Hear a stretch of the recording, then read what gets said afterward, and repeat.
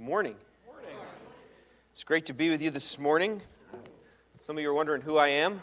Well, my name is Dan, and Dan McLaughlin, and here to bring the word to you this morning. I serve at our network office right down the road here at our New York Ministry Network, and grateful to be with you this morning and to share the Word of God. If you have your Bibles today, we're going to look at Romans chapter 8. Romans chapter 8, just so you know a little bit about me and who I am. Again, my name is Dan. I actually grew up in the Syracuse area. Lived here till I was 14 years old. And about 20 years ago, my family moved away to Western New York and served at churches in Connecticut as well as Niagara Falls. And just last year, our family moved back to Syracuse to be at our network office. So grateful to be back in the area. My wife and I have 6 children. This is my oldest right here. This is Amos. He is going to be 11 in 2 weeks. We have 4 boys, 2 girls, so ages 10, 9, 7, 5, 3, and 1. And I know the big question on your mind is, are you done? The answer is no. My wife is actually 8.5 months pregnant. She is due in a week and a half.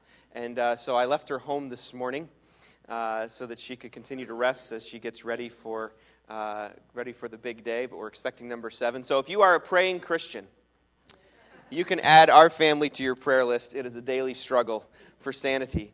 But it is great. It's great to be with you this morning. And I have been talking to David Hertwick about this series that you're in. What is the gospel? And he asked me to continue to be a part of this series, so I'm excited to talk with you this morning about how the gospel affects all of creation. Would you just pray with me this morning as we begin? Father, this morning we thank you so much. Lord, we thank you for your presence. We thank you for your Spirit. And God, we thank you for the redemptive and restorative work of the gospel of Jesus Christ.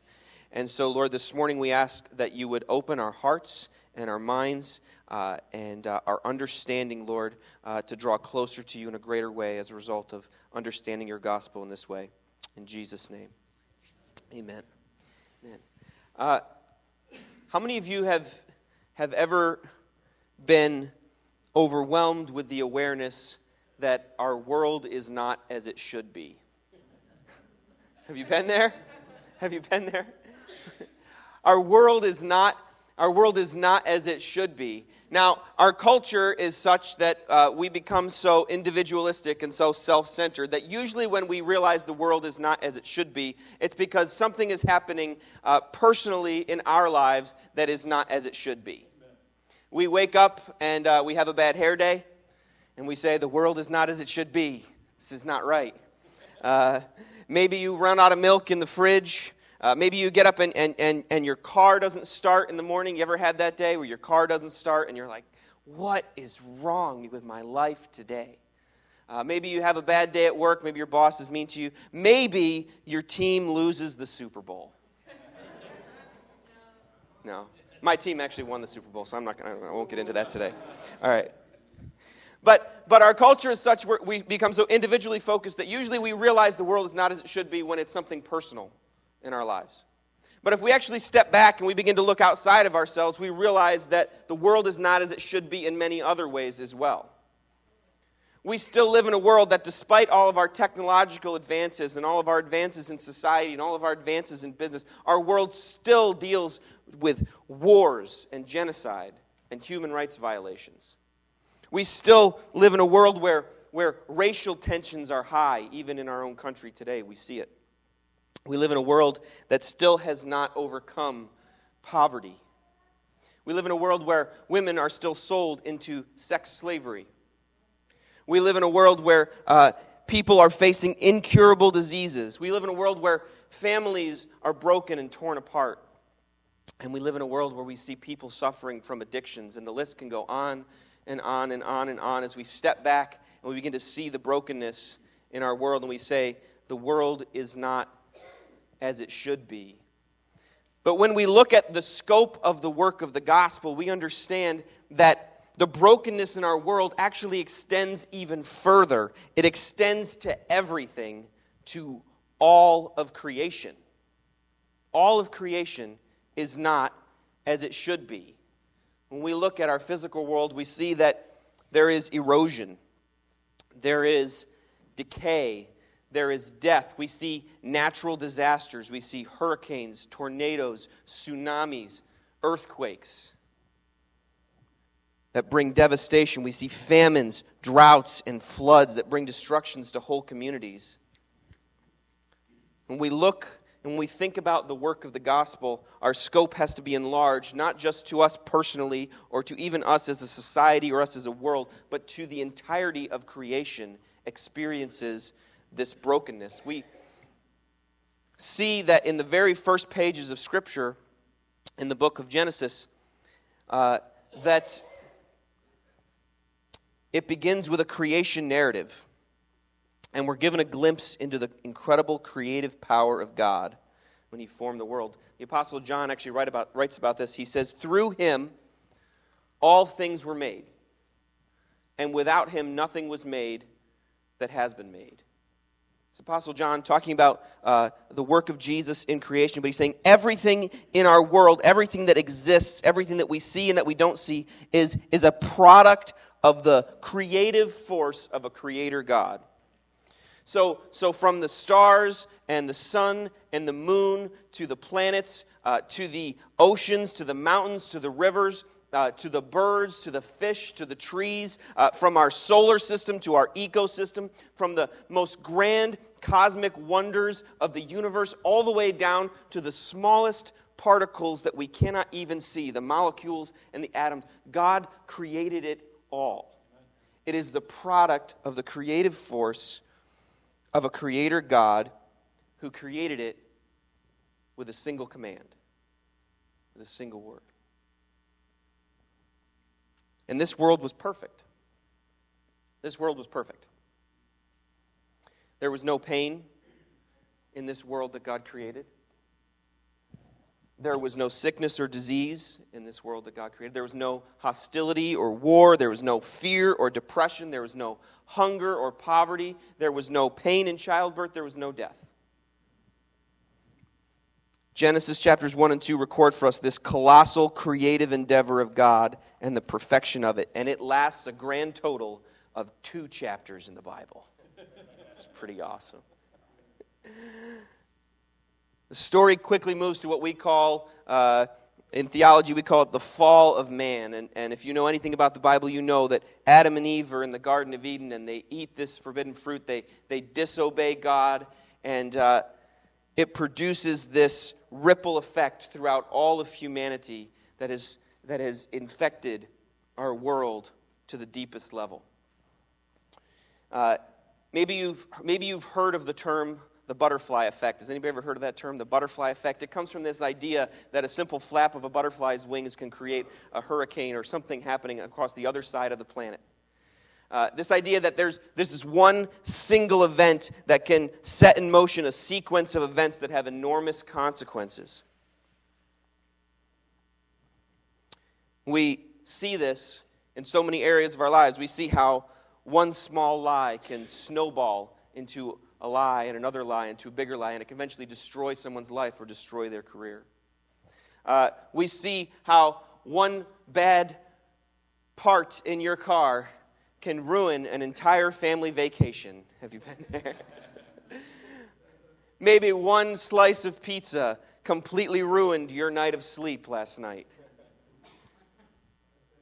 If you've ever been on YouTube and you've seen some of these domino videos where person pushes one domino and thousands upon thousands upon thousands of dominoes fall in sequence.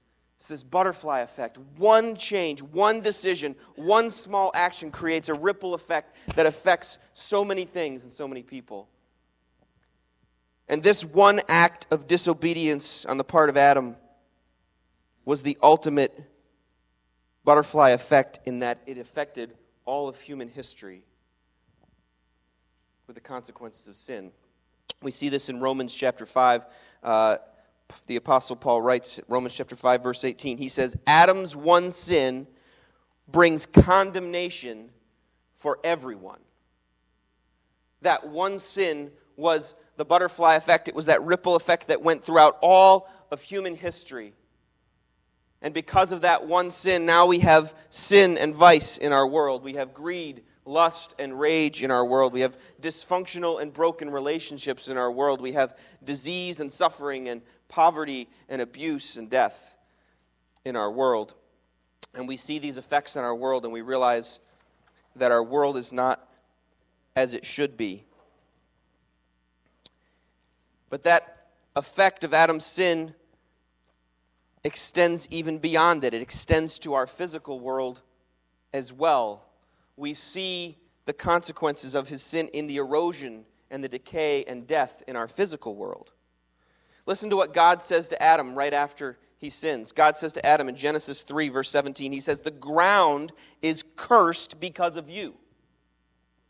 All your life you will struggle to scratch a living from it. It will grow thorns and thistles for you, though you will eat of its grains. By the sweat of your brow you will have food to eat until you return to the ground from which you were made." God says, because of this sin, people throughout all human history will scrape and scratch the ground for food until the day they die. Our earth, our very planet, all of creation is broken. And we see that the fruitfulness of God's creation is inhibited. Before the fall, we see in the Garden of Eden that man is the caretaker of all things, that there is a peaceful cohabitation between humans and wildlife. But we don't necessarily have that peaceful cohabitation anymore, do we? I wonder what it was like before the fall, because I look at certain animals today and I say, I wonder what it was like being around that animal before the fall. Have you ever thought about snuggling up to a grizzly bear? No. But I wonder if you could do that before the fall, because there was peace and harmony. There was no decay. There was no destruction. There was no death. I wonder what the purpose of mosquitoes were before the fall.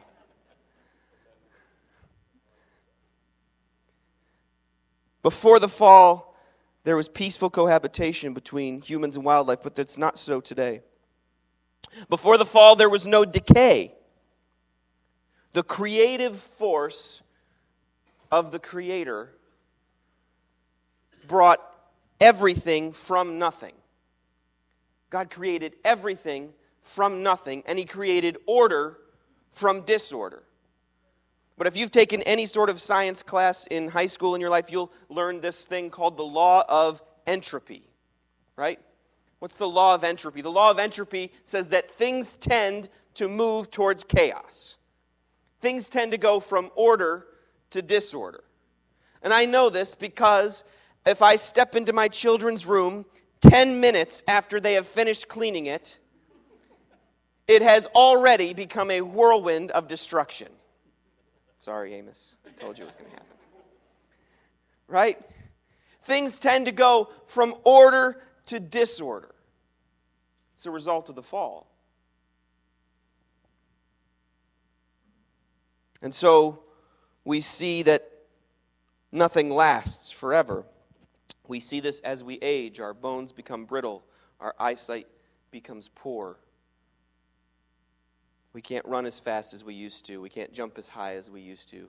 We can't bend over like we used to. I'm at the point in my life, I know I'm only 33, but I'm at the point in my life where when I bend over to pick something up, I think to myself, what else can I get while I'm down here?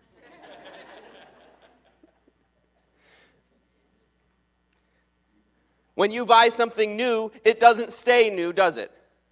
Now, it gets old very fast. It rusts. It decays. I'm at the point in my life where I will not buy a new car until all of my children are grown up and out of the house. It is not worth it. We see this in society. Once vibrant organizations, businesses, and governments are now but a shadow of what they once were. And even if we get a glimpse of something good, or we see something that is ordered and perfect and seems like it's moving in the right direction, it does not last forever. Things move from order to disorder because of the fall, entropy. The fall of man affects all of creation. But it's not the way that God intended. It's not the way that God intended. God created this earth. He created you and I, and He created everything else in this world to bring Him glory and to bring Him praise and to be a shining example of what the relationship of God and His creation could look like. But sin has destroyed that image. Sin has destroyed that reality. Sin affects all of creation.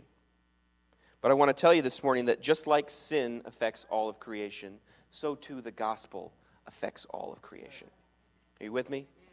Just like sin affects all of creation, so too the gospel affects all of creation. Listen to what Paul says in Romans 5:18.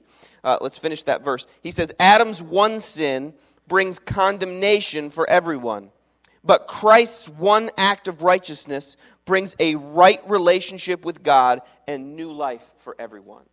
This is Paul saying, he says, Adam's one sin was the butterfly effect that affected all of humankind and created that sin that has destroyed the perfection of our world. But Christ's one act of righteousness, which is what we preach through the gospel of Jesus Christ, that one act has now begun and is counteracting the work that happened when Adam first sinned. The person and the work of Jesus Christ, as expressed through the gospel, counteracts that butterfly effect of Adam's sin and brings redemption and promises restoration for our broken world. And it promises restoration that extends to all of creation. Now let's get to our main text here. This is Romans chapter 8, verse 18. The Apostle Paul is writing to the Roman church, and he says here, "Yet what we suffer now is nothing compared to the glory that He will reveal in us later. For all creation is waiting eagerly for that future day when God will reveal who His children really are. Against its will, all creation was subjected to God's curse." Now, some versions will say subjected to frustration. But God's curse, frustration, but with eager hope, the creation looks forward to the day when it will join God's children in glorious freedom from death and decay. For we know that all creation has been groaning as in the pains of childbirth right up to the present time. Apostle Paul makes some significant statements in these verses. First, he says this. He says, the suffering or the pain that you and I experience in life is nothing more than a reminder that we are living for a better life. The suffering or the pain that you and I experience in life is nothing more than a reminder that this world is not our home, that this body is not in its final place, that this world we live in is not what it should be, but we're looking forward to a day when things will be as they should be. Amen. And so when we experience suffering or we experience pain in life, it's nothing more than a reminder. It's a reminder that this life is not what it should be. We're living for a better day. It's a reminder that the glory of the life to come far outweighs what we face now. And that's hard to see sometimes. That's hard to see when we look at the brokenness of our world, we look at the dysfunction of our own lives, and we see the effects of sin. But it's a reminder to us, God tells us, He says, it's a reminder that someday the glory that is to come will far surpass anything we experience or walk through today. He also says that creation suffers with us as we eagerly await for God to reveal who His children really are. Isn't that a great promise? That someday God is going to reveal who His children really are. And he says not only do we hope for that, every part of God's creation innately longs for its restoration. It's bigger than what we see and what we feel and what we realize on a daily basis, because again, we're so self-consumed in our culture. But the truth is that every part of God's creation longs for the day of its redemption.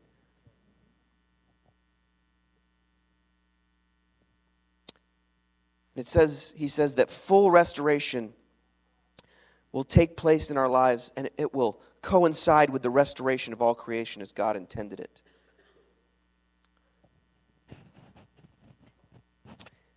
He says the dysfunction we see in creation, we see death, we see disease, we see decay, we see destruction, disaster, all of these things, they serve as a reminder that someday our redemption is coming. That someday our restoration will be complete. Sin affects all of creation. But the gospel, our good news, is at work now and points us toward the day when complete restoration will be realized.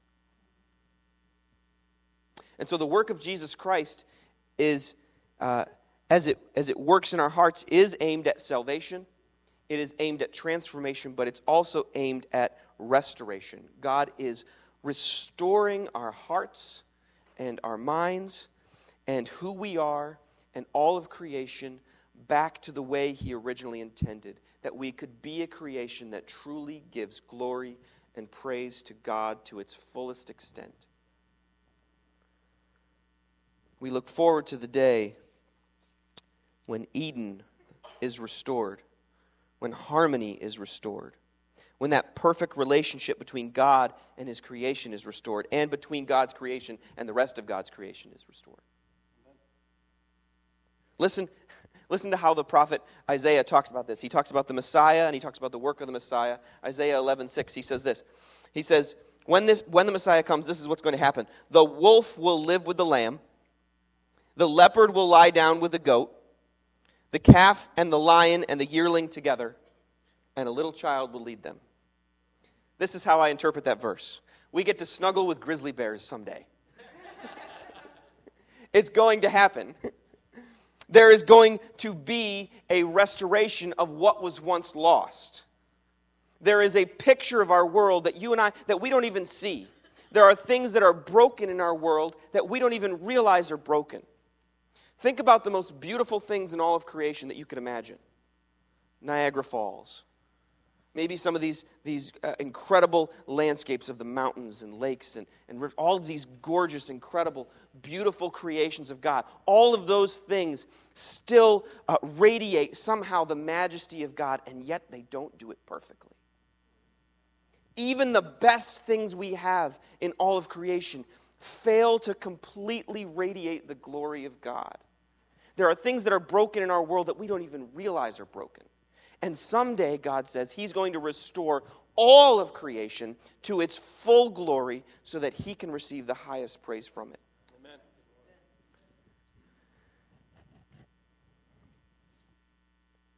Sin affects all of creation, but so too the gospel affects all of creation. I'll have the worship team come. I've got three thoughts for you as we close this morning. So why does this matter? Why does it matter? Why does it matter that the gospel affects all of creation? Three thoughts for you this morning on why that's important. First of all, when I understand that the gospel affects all of creation, number one, it gives me perspective in my suffering. It gives me perspective in my suffering. My suffering and my frustrations only mirror the sufferings and frustrations evident in all of creation.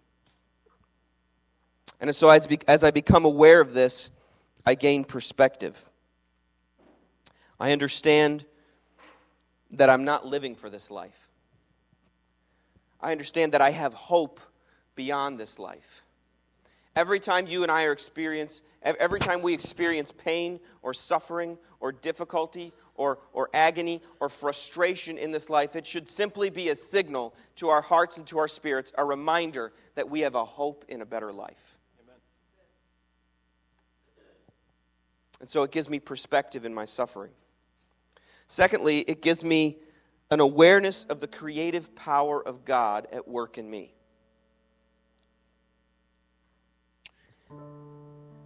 God created everything from nothing. He created order from disorder. And He created this incredible, perfect world to give Him glory and to give Him praise. But sin has destroyed that. But the work of the gospel counteracts that sin. And the work of the gospel reminds me that the same power that was evident in creation, the same power that takes what's disordered and makes it order, the same power that takes nothing and makes it everything, that same power works in me. That same power is the power of the gospel working in me. An author, Ellett Wagner, writes, she says, "The gospel then is simply the creative power of God applied to men." And so when we understand that the gospel affects all of creation, it points me in a greater way to my Creator. It points me to the understanding that the creative power of God, that power that is beyond what I can even see, that power that creates everything from nothing and order from disorder, that power is at work in my life. It's transforming me now. And I have a hope that someday I'll see that full realization. That someday I too, along with all of creation, will be restored to give glory and praise and honor to the God who created me in the way that He created me to give it to Him. Amen. And finally, this truth gives me an appreciation for the magnitude of the sacrifice of Jesus. The redemptive work of Jesus Christ literally permeates every molecule and atom and particle in the entirety of creation. What an incredible thought. In Genesis, God's story starts with creation and moves quickly to the fall. But if we read all the way to the end of the book, we see in the book of Revelation that it ends with the restoration of God's creation as He originally intended. We're promised that someday those who put their faith and their trust in Jesus Christ, we won't have these bodies that are decaying and dying, but we're promised glorified bodies that cannot decay, that cannot die, that cannot experience pain or depression or suffering or hurt. We're promised a new society that is void of sin, of greed, of anger, of lust, of malice, of abuse, of sorrow. We're promised a new society. And we're promised a new heavens and a new earth, where God's creation is what He intended it to be from the beginning. And there's no more brokenness that keeps us from perfect harmony with our Creator. Listen to what God says in Revelation 21. He says this, it says, "And the one sitting on the throne said, 'Look, I am making everything new.'" That is the creative power of God. Creative power of God that makes everything out of nothing, that brings order from disorder. That's the same power that's at work in your life and that's at work in my life as we've yielded to His Holy Spirit and as we allow Him to do that in us. And it is working in us until that day when He perfectly makes it a reality. Our world is not as it should be because sin has affected all of creation. But the gospel affects all of creation too. And someday our world will be as it should be. And as we allow the creative power of God by His Holy Spirit to work inside of our lives, we begin to get a glimpse of that today.